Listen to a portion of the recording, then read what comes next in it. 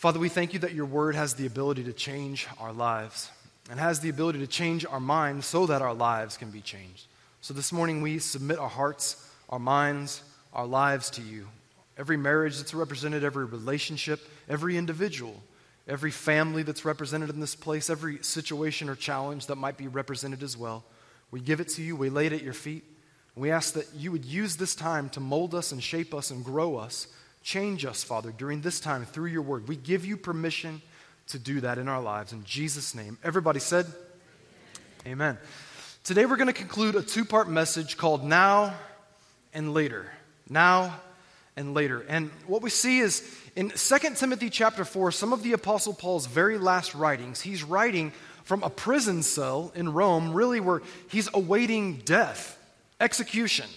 He's writing to Timothy, and he's writing as a spiritual father to Timothy, who is a spiritual son. And last week we began this message, and what we talked about was how Paul, from his wisdom and his experience, speaks into Timothy's life and gives him instruction through his writings. And what's really cool about this is that at the beginning of this passage, Paul looks at Timothy and says, Timothy, in your future, you're going to be dealing with some things that are going to be different than what I've dealt with. You're going to walk through some seasons that are going to be new. And a new generation of challenges is going to have to be met by a new generation of leadership. But you can do this, Timothy, and I believe in you. So Paul gives Timothy some really simple instructions. And he says, Timothy, if you will do these things now, then later you'll be in my shoes and you'll be able to look back over your shoulder and say, I did it well, I ran my race, I did it to the best of my ability, I have no regrets, and I saw that God was faithful. But you're going to have to make those decisions now if you want to have that fruitful life later. And I think those same instructions apply to us today. If we can make decisions to follow and be obedient to God's word now, we will bear fruit in our lives later. And Paul writes to Timothy explaining these things and explaining these instructions. And let's just recap really quick what he said so that everybody will understand what we're talking about today. He says, Timothy, there's coming a time where believers and non-believers alike will no longer endure sound doctrine. They're going to run off looking for teachers, looking for voices who will affirm their worldview rather than allowing their worldview to be shaped by the gospel of Jesus Christ. They're going to be going looking for messages and voices that will tell them what they want to hear rather than what they need to hear. There's coming this challenge down your path, Timothy, and you got to be ready for it. So Paul gives Timothy some really clear instructions. He said, when these things happen, Timothy, number one, in verse 5 of 2 Timothy 4, he says, be watchful in all things. We talked about how in the original writings, this has nothing to do with our eyes. It's not about watching and observing and being swayed by everything that's going on around us. It's an emotional stance where we look, we observe, and we respond accordingly. We're not moved, we're not swayed. Our feet are firmly planted in the Word of God and in the promises of God. He says, you got to be watchful, Timothy. And then he goes on and he says, and you're also going to have to endure afflictions. Now, nobody likes to focus on afflictions, but if we focus on endurance, we'll make it through the challenges of life. We talked about what it means to have endurance, and if we will be willing to endure, we'll allow God to work and make us stronger, and each mile of our life will make us stronger for the next mile that's in front of us. Think of the marathon trainer, the one who's going to run that marathon. You can't get ready for a marathon running 1 mile every morning. No, you have to build miles upon miles because each mile makes you stronger for the next mile that's ahead. Timothy, you're going to have endurance. And then he says, you're also going to have to do the work of an evangelist. We talked about how if we remove that word evangelist, which was Timothy's calling, we can all think of our calling for our lives. And God has equipped and called each one of us to do something specific, but we're going to have to be willing to do the work. And if we will be faithful with the work that's in front of us, God will be sure that we are fruitful in the long run. God is calling us to fruitfulness. Our responsibility is faithfulness. Timothy, you're going to have to be willing to do the work. And if you can do those things, it will ultimately culminate in you fulfilling your ministry. And it's with that thought of fulfilling ministry that I want to transition and now move from the instructions that Paul gives to Timothy, and let's look at Paul and the way that he reflects upon his own life. I love his writings right here. He says, Timothy, if you can do these things, you will fulfill your ministry, or you will make full proof of your ministry. We talked about this last week, and I want to focus on this for just another moment, how that word fulfill literally means to fill full with what God has given me. So imagine you in your life. God has given you gifts, talents, and abilities, and the life that is in front of you is this blank canvas. It's an empty jar, an empty vase, where God is calling you to pour out everything that He has poured into you throughout the course of your life, so that as you pour out what you have, while you are being emptied, you're being filled with the satisfaction of using the gifts, talents, and abilities that God has given you. You can pour it all out, but be filled full in the long run. That's what Paul is saying about his life. And what's so cool about this is this serves as a transitional thought to the very next thing that the Apostle Paul says here. And I want to talk about these next few reflections that Paul has on his own life, because his reflections still serve as instructions for us today. How many of you have ever had somebody in your life that was always quick to give you instructions on how to do things? And it's amazing when God brings people into our life whose instructions are valuable. But I think we all know what it's like to also have people that we've encountered or have people in our life who really want to give us instructions, but we look at their life and we're like, I'm not so sure I want to be taking my instructions from you. What's interesting about this is that Paul doesn't just give instructions, then he turns around and reflects on where he's been and what he's done, and he's lived this life that is worth emulating. I said this last week about being a generational church, and I'll say it again. People of all generations, can we agree this morning that if we will look to one another to add value to one another, we can give and receive from each other and add value? The younger people in this room right now, there are people who are older than you that have something to give to you. And if you look at their life and see that it's a life worth emulating, be quick to listen to their instructions. Amen. So this is what Paul has to say when he talks about fulfilling his ministry. Look at verse 6. For I am already being poured out as a drink offering. Look at the picture here. God gives you gifts. He wants you to pour them out. I find fulfillment in the pouring out of my gifts, and I fill up that empty jar. I paint on that blank canvas of this life that God has laid before me. And so you see Paul at the end of his life saying, I filled up that jar with everything that God has given me, my gifts, my talents, and my abilities. And recognizing that he's at the end of his life, he says, I'm being poured out now as a drink offering. The reason it says drink offering is because the word offering in the original writings here literally means to make a drink and to offer it to someone else as a gift. And he's saying, my life is being poured out as a gift. Unto who? Unto God. I was amazed when I read through this and studied it out the way that multiple Bible scholars see this as Paul's life being poured out as an offering to God, but also to humanity. And this makes a lot of sense when you read a lot of Paul's other writings. Paul said in Philippians 1, watch this, many of you will know this passage well. Philippians 1 and verse 20, according to my earnest expectation and hope that in nothing I shall be ashamed, with all boldness, as always, so now also, Christ will be magnified in my body, whether by life or by death. And he goes on and he says this phrase that we know so well. For me to live is Christ, and to die is gain. What's he saying? He's saying as long as I'm living, breathing, walking on this earth, my mission and my message is Christ. And so my life is to be poured out as an offering that shows the world around me the good news of the gospel of Jesus Christ. But if my life should come to an end, guess what? I only lose my life and I have heaven and eternity to gain. To live is Christ, to die is gain. So that's the picture we see of Paul's life being poured out as an offering to God, but also as a witness, an offering to humanity. And I love that thought because it really helps us to understand that as long as we are walking on this earth, God is calling us to honor Him, but live a life that's an example for others. So Paul goes on here and reflects on his own life, and I want to take these reflections and again, turn them into instructions. This is what he says in verse 7. I have fought the good fight.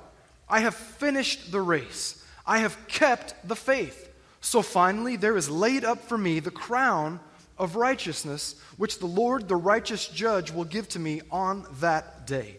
And not to me only, but also to all who have loved His appearing. So when looking at these reflections, the very first thing that Paul says, Timothy, I have fought the good fight. Here's the first instruction if you're taking notes today to everybody in the room. If you want to get to where Paul is later in life, number one, you got to fight the good fight. You got to fight the good fight. Now, maybe you're wired like me, and if somebody starts talking about fighting, you're like, listen, I'm not really born to fight. It's not my nature.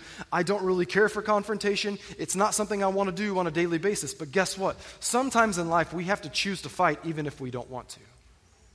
And why is that? Who are we fighting, and what are we fighting for? We'll talk more about that in just a moment, but when you look through these words right here and you look in the original writings of what Paul is saying when he says fight and fought, I have fought the good fight of faith. The word fight here is this word agon or agon that we see in the original Greek, and the word fought in the past tense is agonizomai. And what it literally means, it's the Greek word from which we get our English word agony or agonize. He says, there have been times in my life where whether I wanted to or not, whether I chose to or not, I had to agonize and fight for something that was ahead. And think about Paul for a moment. This is a man who took the good news to the Gentile world. He was stoned. He was beaten. He was imprisoned. And many Bible scholars, if not most, think that he died at least once in some of those beatings, only for God to bring him back to life to continue the mission that was in front of him. He went through a lot. He went through some agonizing events and series throughout the course of his ministry and his life. Now, when we see that word fight here, I really want to make sure that we understand what this means, because it doesn't literally mean a fist fight, even though that helps us to get a good picture of how we can go about, doing well in the fight of life sometimes. But watch this, because that word there literally means to be entered into the competition. When we get to the next point, I'm going to talk about competition a bit more, but right here when I see fight the good fight, what I see and what I think of in my mind, Pastor Gary talked about boxers who enter the ring and box with one another. And we've all seen boxing matches, or maybe you watch the UFC. Maybe you like both, maybe you prefer one over the other, but either way we see a fight between two fighters. And here's what's interesting about this is, if we were to take the word fight out and use a different word, I think it will help us understand this better. Think of the word contend. Because when I think about the fight of life, what am I fighting for and who am I fighting? Because we say all the time here at the Bridge that we don't fight for victory, we fight from victory. Why? Because Christ has already won the victory on our behalf. So if you think about a fight, this is the picture I want you to get. When we think of fights, whether it be boxing or UFC or something like that, we think about the champion who has the belt and everybody else is fighting or contending to get a shot at the champion so that they themselves can get the belt. Well, guess what? Jesus has already won the championship. And so when Paul talks about fighting, why do we have to fight for a championship that Jesus has already won? Because when we look at the picture here, what we actually see is that Jesus has won the prize, and he's made the victory and all the spoils available to us as well. So who are we fighting against? Or who are we contending against? Well, Scripture says that we have this adversary, the devil, who prowls about like a roaring lion, seeking whom he may devour. And I think about that for a moment. What I realize is that the devourer, the devil, the adversary, he's not prowling around trying to defeat Christ. He's already been defeated. You know who he's trying to defeat? Us. So you know what we have to learn to do every single day of our lives? We have to learn to fight the good fight. And if we will fight, if we will contend, we will have the victory that Christ has made available to us. And I hope that helps to put victory in perspective for what Jesus has done for us. Now, you might be saying, how is it exactly that we fight? Well, Scripture gives us, all kinds of examples when it comes to the armor of God or the things that we can put on. But let me just give you some quick practical things real quick. First of all, do you ever think of prayer as a weapon? Because I love how we simplify prayer here at the Bridge to help people understand that prayer is simply communicating with God. But I'll tell you what, you can go to battle in prayer. And when you go to battle in prayer, you bring the person who's already won the battle into the fight with you. And sometimes we take for granted everything that's available to us in prayer. If victory is accessible, then how come I skip the opportunity to reach out and grab it for myself in prayer? That's one of the ways that we fight. Can I tell you another way we fight? Through praise and worship. Praise and worship declares the victory before I've actually got through the battle. But the beauty of it is that it invites the presence of God into the process. And I think everybody will relate to this. Has anybody ever come, not ever, probably most Sundays, do you ever walk into this place and when we corporately are worshiping God together and the presence of God is here, you just feel like you can go bear hunting with a switch, man. You're like, I'm ready to attack hell with a squirt gun right now. Because together we get into the presence of God and He is here with us. He's encouraging us. He's lifting us up. He's speaking to us. And we know we got the victory because we're having an encounter with the one who's already won that victory. But then we can so easily go home and feel defeated. An hour later, 30 minutes later, we get in our car and we're already having a fight with our spouse. Or the challenges of life are staring us in the face again. Can I tell you something? The same God who is here during praise and worship on Sunday morning is the same God that wants to be with you Monday through Saturday and walk through every single battle that you might face.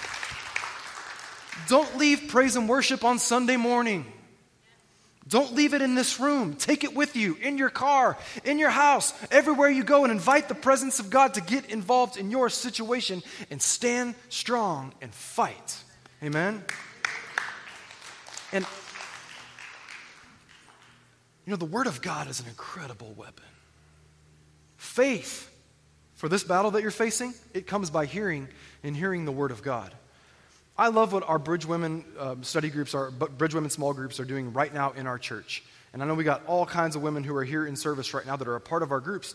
But your map study is amazing. Meditate, apply, proclaim. Listen, meditate. I sit on the Word of God. What does it have to say about my situation? And I don't just leave it on the page. I get it in my heart. I meditate on it. I sit over it. I look over it. I make sure it doesn't stay there. It gets here. And then I begin to apply it. What does it say I need to do in this situation? And as I apply it, as I'm waiting for that victory to come, I start proclaiming the victory that God has given me every day of my life. What a powerful weapon that is in the fight that you might have in front of you. Now, before we move on to the next thing, I wanted to spend the most time on this one for one reason, because there's a really good word that Paul uses here.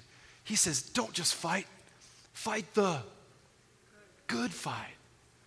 So if there's a fight that is to be fought and it's a good fight, do you know what that also means? That means that not only can I fight well, I can also fight poorly. There's a bad fight. What does that mean?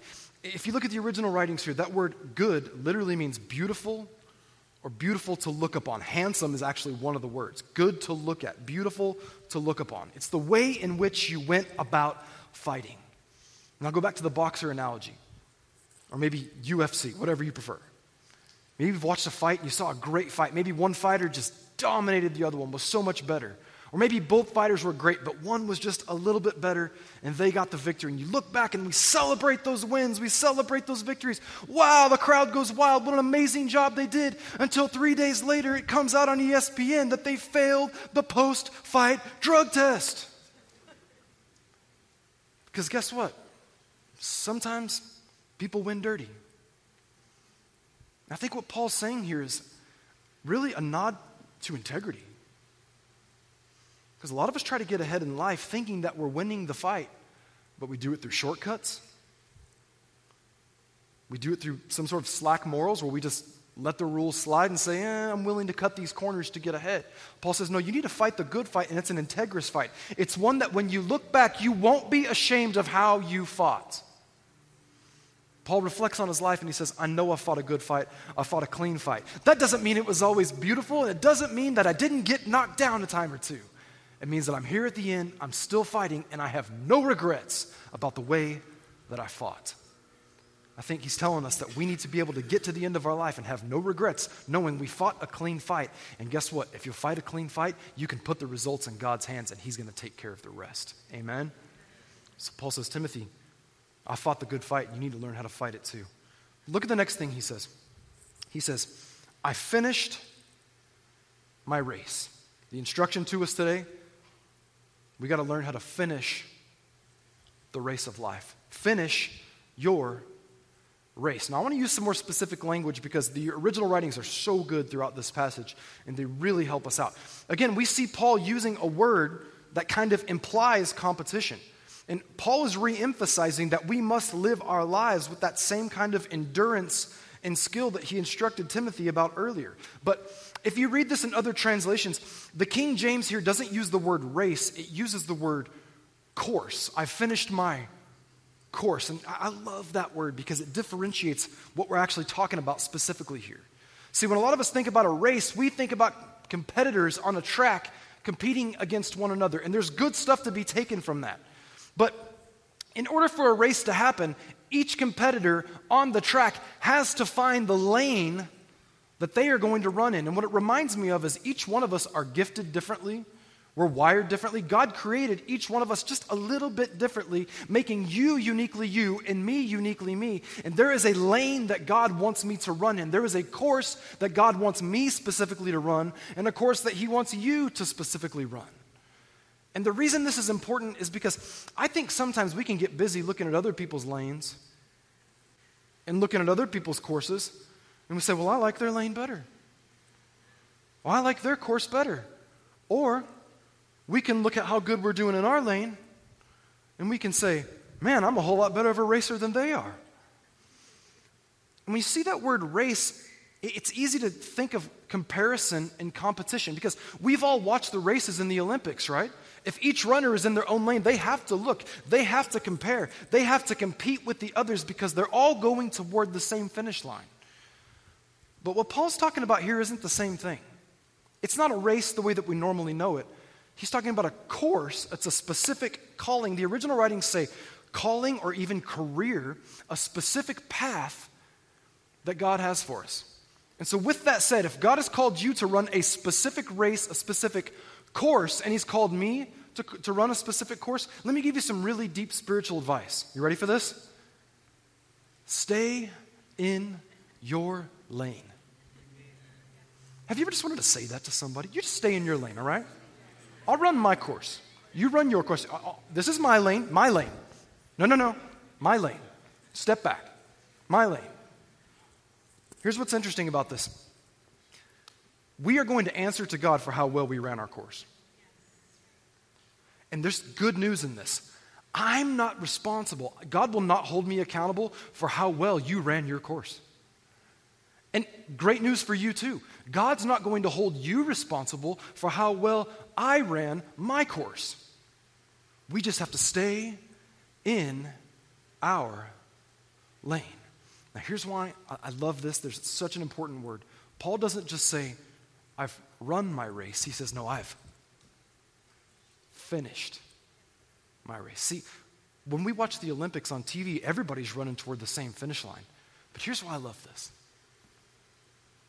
You and I, in this life, none of us know where the finish line is. And in a race, everybody's running toward the same finish. But in each one of our individual courses, our responsibility is to run and finish the course God has called us to, and none of us know where the finish line is. Paul writes this at a time in his life where he looks ahead and says, I know my finish line's in sight. I know it's coming, and I got no regrets. Can I tell you something? The thing that would scare me more than anything else is my finish line coming for me not knowing it and having regrets when it came.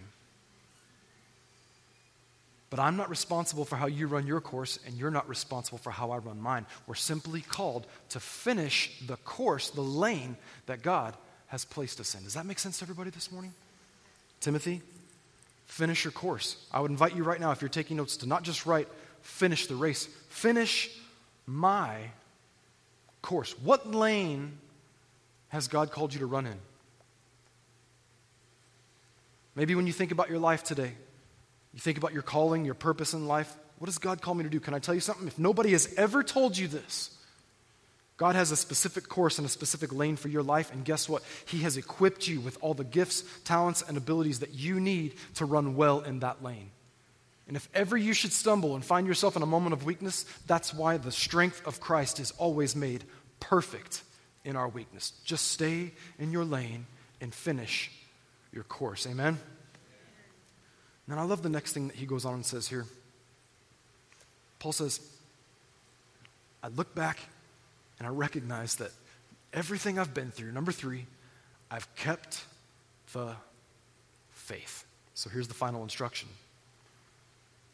If we want to make it to the end and we want to do it well later, looking back with no regret, we've got to keep the faith. Now that sounds really simple. The doing sounds really simple, but even in theory, that statement alone, keep the faith, That sounds really simple, right? Here's what's interesting about this to me. When Paul says, I've kept the faith, that tells me that if you are required or God is asking us to keep our faith, it's entirely possible that we could give our faith away or it can be stolen from us. I'm not talking about your salvation. I'm talking about your faith in the promises of God and the plan that He has for your life. If Paul says that he's kept his faith, I didn't give it away and nobody stole it from me. I've gotten to the end of the journey and I'm still holding on to it. I didn't give up. No matter what I went through, no matter what came against me, I've held on to it. I've still got my faith. It's still intact and I'm as strong as I've ever been when it comes to my faith. Let's talk about what that means to keep our faith. See, Jesus had some interesting things to say about this. And, who was Paul's faith in? It was in Christ and what Christ had done for him. Jesus said this in John 16 and verse 33. These things I have spoken to you, that in me you may have peace. No matter what you walk through, no matter what you come up against, you may have peace. In the world, you're going to have tribulation. You're going to have trials. You're going to go through things. Stuff's going to happen because we live in a fallen, imperfect world. Things are going to happen. But guess what? Be of good cheer. Other translations say, take heart. Why? I have overcome the world. That's the hope that we have in Christ. That's the peace that we can have in our hearts. But we have to be the ones who choose to keep our faith. And here's what I mean by that. I'll give you a quick example. In Luke chapter 8, one of the most commonly known stories in the ministry of Jesus. In Luke 8, Jesus is in the boat with his disciples. The winds and waves are coming. The disciples think they're going to die. It's the worst storm they've ever been in. And where's Jesus? He's asleep in the boat. And so the disciples see how loud the wind is and how big the waves are. And this is the picture I want you to get. Because of the loudness of the wind and the bigness of the waves, those things began to get bigger than the promise that Jesus had given them that they were getting to the other side. See, when we start to listen to the wind and watch the waves of the world around us, soon if we allow those things to get bigger and bigger and bigger, our faith will get misplaced from the promises of God to the storms of our life. And it's not that we intend to lose our faith, it's just we suddenly see those things as being bigger or stronger, and even if we don't realize it, our faith has been misplaced from the promises of God to the storms of life. So what do? They go and wake up Jesus and they tell Jesus, we're going to die. Literally. We perish. That's what the writings say. They go and wake up Jesus. Jesus calms the wind and the waves. And the very next thing that we see happen is Jesus looks at him and he says, okay, everything's cool, right? Wind and waves, gone. Everything's at peace. I'm awake. I'm with you. Everything's all right. Now, let's review. And Jesus asks him this very simple question. He says, where is your faith? And if you know this story well, I love to preach on that passage because Jesus is literally asking this. Are you able to locate where you placed your faith? Because when the wind got loud and the waves got big, you forgot about what I told you. Your faith is somewhere back in the ocean with the wind and the waves, and I'm here to remind you that if you put your faith in me, I'm going to get you through the storms of life. And I think Jesus wants to remind us of that today. And when we look at what Paul's talking about here, we have to understand that our faith is something we have to guard. We have to hold on to tightly because if we will hold on to our faith, we will overcome the challenges of life. But it easily gets misplaced when we put it in those loud voices, the winds and the waves of this world. Don't give your faith away, my friends. And don't allow your faith to be stolen. Find yourself at the end of your life like the Apostle Paul saying, man, I've been through a lot.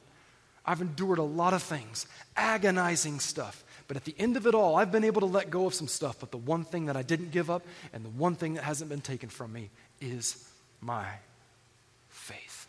I've kept my faith. What's your big challenge right now that's screaming at you? What's that wave that feels like it's going to crash over your boat right now? Don't allow the wind, the volume of the wind and the size of the waves to allow you or to make you, force you to misplace your faith. Hold on to your faith. Put your faith in the promises of God and you will get through this storm. Finally, in conclusion this morning, Paul comes back and he says one last thing and completes this thought before he moves on and gives Timothy some final instructions. But I love what he says here in verse 8. We read it a moment ago. Finally, there was laid up for me the crown of righteousness, which the Lord, the righteous judge, will give to me on that day. Interesting phrase, that day. And not to me only, but also to all who have loved his appearing. You know, when Paul talked about the good fight and he talked about the race of life, he understood that the prize for his labor would not be given to him on this earth, but it was going to be given to him in eternity. Specifically here, he calls it the crown of righteousness, which is laid up for him. That Christ, the righteous judge, is going to give to him on that day. When we talked about the finish line earlier, we don't know when that day is. We just know that it's coming. And so it's as if Paul used his whole life sowing his time and his life into eternity, into something that would outlive him. What I love about this is the way that he concludes, because in the process of encouraging us to sow our lives temporally into eternity, he goes on and he says something that's so cool, and I just identified with this, and it painted this beautiful picture of his life. He goes on and he says, God will not only give me that crown of righteousness, but not just to me, but also to all who have loved his appearing. This word appearing in the original writings is so cool, because the word that we see here is actually this word epiphaneia. It's from which we get our English word epiphany. And he's saying, there's a crown of righteousness that's not just laid up for me, but it's laid up for every single person who has had the same epiphany that I did, which is an encounter with Christ. That word in the original writings, its literal definition is not just an encounter, it's a brightness. And if you know the story of the Apostle Paul, his name previously was Saul. He was essentially a Pharisee and a persecutor of the Christian church. He helped to kill Christians. And one day he's on this road to Damascus, and suddenly there's this brightness, this bright light, this blinding light. And as he goes down, just taken out by this brightness, this epiphany that he's having, a voice speaks through the light, and it's Jesus. It's the voice of Christ himself saying, Saul, why do you persecute me? And it's through this encounter with Christ on the road to Damascus, this epiphany, if you will, that Paul's life has changed. He's no longer Saul, he's renamed, he's now Paul, and he goes and he becomes one of the most effective leaders, evangelists in the early church, and really one of the most famous Christians that we have from the Word of God. And I love the way he reflects on this, because he says, everything changed when I had that epiphany. There was this appearing that happened. And because of that appearing that I love so much and that I value so much, I look back knowing that everything changed in my future at that very moment. And I've walked out everything God's called me to do. I've been faithful. I've kept the faith. I've fought the good fight. I've finished my course. And there's a crown of righteousness that will be my eternal reward. What's so cool about this is that Paul understands that the rewards of heaven are so much greater than any reward we could ever get here on this earth. For a lot of us that are busy running our race, it's a race of comparison, because we look at people in their lanes and we think, man, they're doing so much better than I am. But let me remind you again, nobody knows when the finish line is coming. So who's to say who's winning and who's not? It's just up to us to do the best with the course that God has placed us on. And I look around this room today and I realize that there are a lot of people who had that epiphany in their life, that brightness where you encountered Christ and everything changed and it set you on this new course that God had for your life. And maybe your story's like mine. You can look back to these moments of your life where you had these epiphanies of brightness, where it was like God just stood up and spoke to you and said, I got something better. And everything changed from that moment on. If you're like me, I'm grateful for that day, because I look back, and as Paul said, I'm glad, I'm happy. I celebrate the appearance that I had, this appearance of Christ in my life. But maybe you're here today, and when we say those words, you love the idea of having a fulfilling life, finishing your course well, keeping the faith. But maybe the reason why you don't feel fulfilled in all those areas is because you haven't yet had that epiphany of Christ calling your name and saying, hey, I got so much more for you. See, everything changed in Paul's life when he had that epiphany. Everything changed in my life when I had that epiphany. And this is a room full of people. Everything changed in your life when the same thing happened to you. And if you're here today and you've never had that encounter with God, I believe that right now he just wants to bring a brightness upon your light, shine some light into your life. And he wants to say, hey, I'm right here. I've been here all along. And I've got better things for your life than you have for yourself. I've got a better future than the one you have planned for yourself.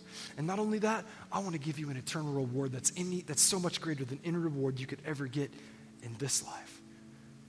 I'd like to pray a prayer in just a moment and invite you into that relationship with God. Because if you step into that relationship with God, you can look forward with faith and not fear. You can look forward knowing that you're going to spend eternity with God. And you can find the course that God has for your life, and you can set out and you can run it well. Would you bow your head and close your eyes with me this morning? Father, I thank you for all the people that are here today. You see where each and every person is in their life. Some of them walking closely with you. Others maybe walking distantly with you. And others who are just walking.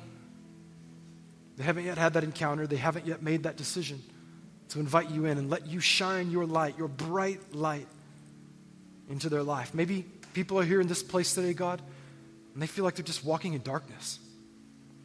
The darkness of this world, the darkness of uncertainty, the darkness of their regrets, the darkness of their failures. Maybe the thing they need more than anything else is for someone, you, to come and shine your light into their life and show them that you have a better course, a better path, a better future for them, so that things won't stay the same.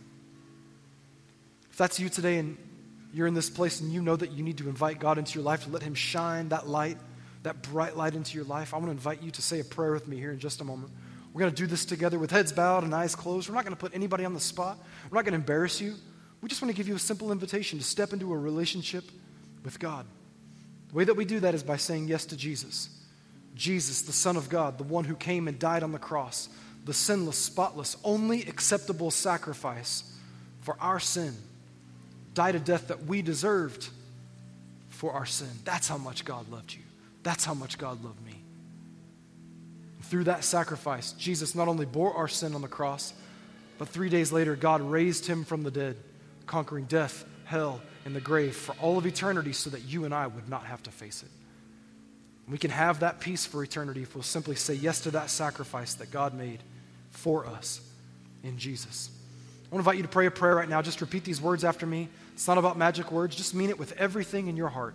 Say these words right after me. Say, Jesus, I thank you that you died on the cross for me. I believe that you are the Son of God. And I believe that your death was full payment for my sin. So today, I choose you. I want you to become the Lord of my life. I put my faith in you, my hope in you, and my trust in you.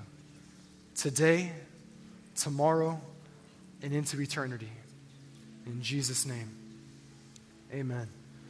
Amen.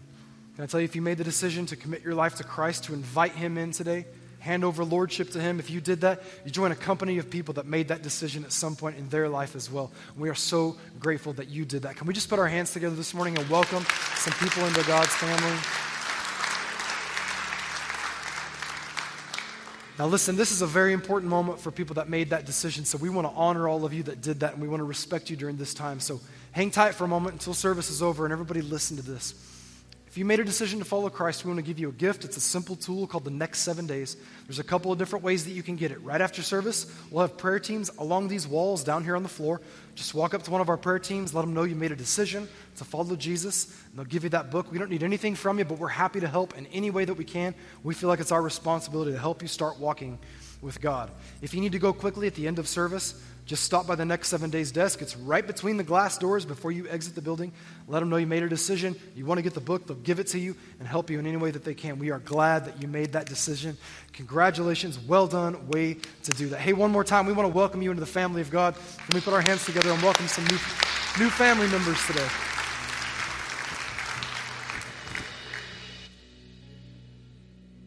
Can we say thank you to Pastor Zach for that message this morning? That was great direction for our lives. You know, sometimes we get to the end of our service and we set aside this time to talk about giving to God, and we're not one of those churches that spends a lot of time begging for money. We don't do that. We believe that our giving is a part of our worship to God. Just as much as our singing, just as much as our lifting our hands, just as much as the life that we live, our giving is a part of our worship to God. We do it out of obedience. We do it out of thankfulness, but we also do it in faith, knowing that God blesses us as we honor Him. And I want to say thank you today as pastor. Thank you so much for your faithfulness in giving. And on the screen, we always show you the different ways you can give. If you're watching online, there are instructions there as well. And, you know, when we give to God's work, we're not just saying thank you. We're planting seeds for the future of the church, for what we're going to be able to do. And we're living in a crazy world today. We're living in crazy times. But every time I give back to God, it enables the church to take the seed of the gospel, plant it in more lives, and make a difference in building the kingdom of God in the earth. So I just want to say thank you so much for your faithfulness. We'll be good stewards of all that you give back to God and to His work. So God bless you as you give. If you're in the house today and you want to give a physical gift, there are envelopes in the seat. You can just put it, whether it's cash, check, whatever it might be, credit card information. Just fill out that envelope, and then as you exit the building here, the auditorium, on each side of the doors, there's a giving station. There's also a giving station out at the children's check-in if you're picking up kids there. So just thank you so much for your faithfulness, and as much as I can thank you, God will bless you for your faithfulness in giving. Before we go today, one last thing, and this is really, really important. Next Sunday evening, we're having a team night here at the Bridge. We haven't done this since before COVID broke out. How many of you remember when COVID broke out a couple years ago? Anybody remember that? Okay. Y'all are sure quiet this morning. That's supposed to be funny. I guess it wasn't very funny. Anyway, I remember when COVID broke out. We haven't really done a team night since before COVID broke out. And we decided we want to do a team night. And the thing about a team night, it's a fun night. We do some fun things. We're going to worship God together as well. But what we do at team night, we just really renew the vision in the heart and life of everybody who's involved in ministry here at the Bridge. So if you're serving anywhere on any team, if you're leading a connect group, whether it's out in the parking lot, in the lobby, in the kids' classrooms, on the worship team, women's ministry, men's ministry, any area of the church, even youth ministry. Pastor Corey's on vacation, but even youth ministry, if you're involved anywhere, we want you to join us next Sunday night. We're going to feed you and have some food together. We're going to have child care. We're going to feed your kids as well. But we need you to register. You can do so by going on the church app, or you can take the code here on the screen, get your phone out, grab the code. If you've never joined a team, but you're interested in getting involved, join us that night, but please register. We want everybody here. We want to appreciate you. We want to encourage you. And there's some things in my heart that I'm going to be sharing Sunday night that are really, really important. So we want everybody here next Sunday evening for our team night. It's going to be a fun, great night. Finally, have you enjoyed being in God's house today? Hey, we love you. We appreciate you so very much. Thanks for joining us. Stand to your feet. Have a great week, and we'll see you Sunday.